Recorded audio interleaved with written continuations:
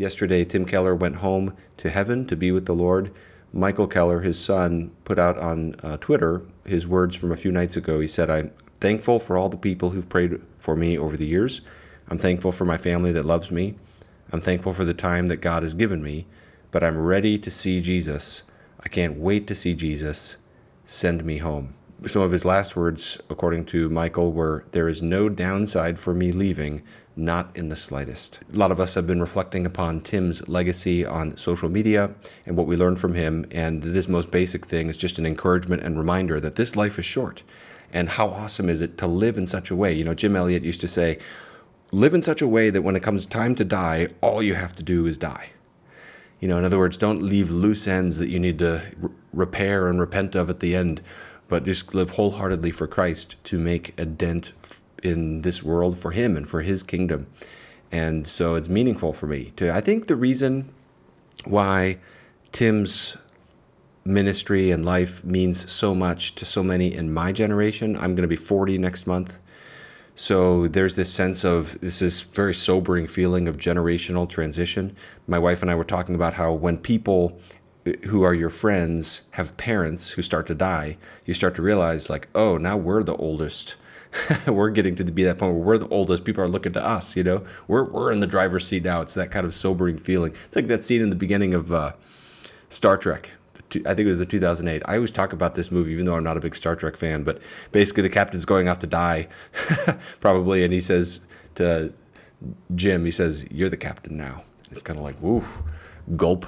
But I feel that sense for our generation. It's like, so we've learned so much from Tim and from others in his generation. You know, there's this sense of, I put out a tweet like this where basically, I'll try to remember to put it up. I was basically saying Tim's legacy for us wasn't just his gifts, his insights. You know, I've learned so much from him, and I've talked about that in other videos, his sermons, his books, but it was his character that maybe is the best gift to us, and the reason why his life and ministry is so meaningful to many in my generation, because we're in a time of disillusionment.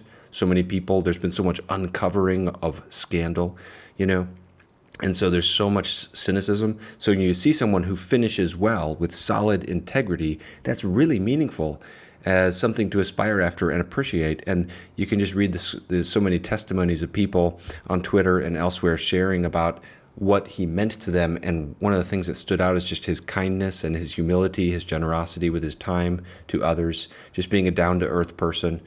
You know, it's a wonderful thing when someone has a huge influence and platform, but they're not an egomaniac. They're just a kind person, and they have good godly character. And I'm thankful to Tim Keller for his ministry, but for who he was as a person, even more for his character. And so what I'm feeling now, what I'm reflecting upon now, is that sobering feeling of now it's our turn, my generation. Now it's our turn to do in our time what Tim did in his time, and that's bring the gospel into new demographics, new cultures. There are so many people right now who desperately need the gospel. The needs are huge right now. And so now it's our turn to push forward with the gospel and ask the Lord, how do we spend our lives so that we are just all out? You know, this life is short. How happy is this thought? Is there anything better to live your life for than this? To live all out for Christ, so that when you get to the end, and here's the thing, I really believe this, that you won't always see the fruit right away. The fruit of someone's life and your ministry, you know, it takes some time sometimes. A lot of times. So there's almost a sense of walking by faith for how the Lord is going to use your efforts. But our part is not to produce the fruit ourselves or necessarily even discern it and see it, but just to be faithful to God and serve God. So we say, Lord, I want to serve you in every way I can. I want to just like remember that life is so short. One day people will be talking about our legacy, and I want to just tilt forward so that everything about my life is deployed for your purposes, because there is nothing happier in all of life than to think about getting to the end and hearing these words, "Well done, good and faithful servant." That's worth anything. That's worth everything. So now is our time to do in our generation what Tim modeled for us, and that's bringing the gospel to people who so desperately need it. So I'm thankful for Tim's life and legacy, and I invite the people in my generation to say, let's pick up the baton and move forward.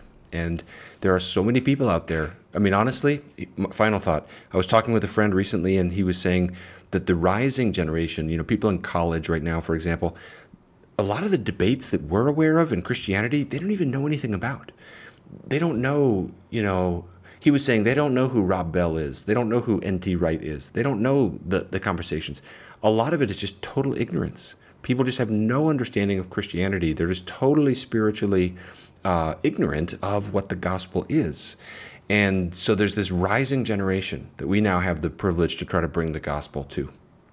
What better way to spend our lives than to go all out doing our best to do that? And Tim's life and his finishing well motivates me to want to do that and to invite others to do the same.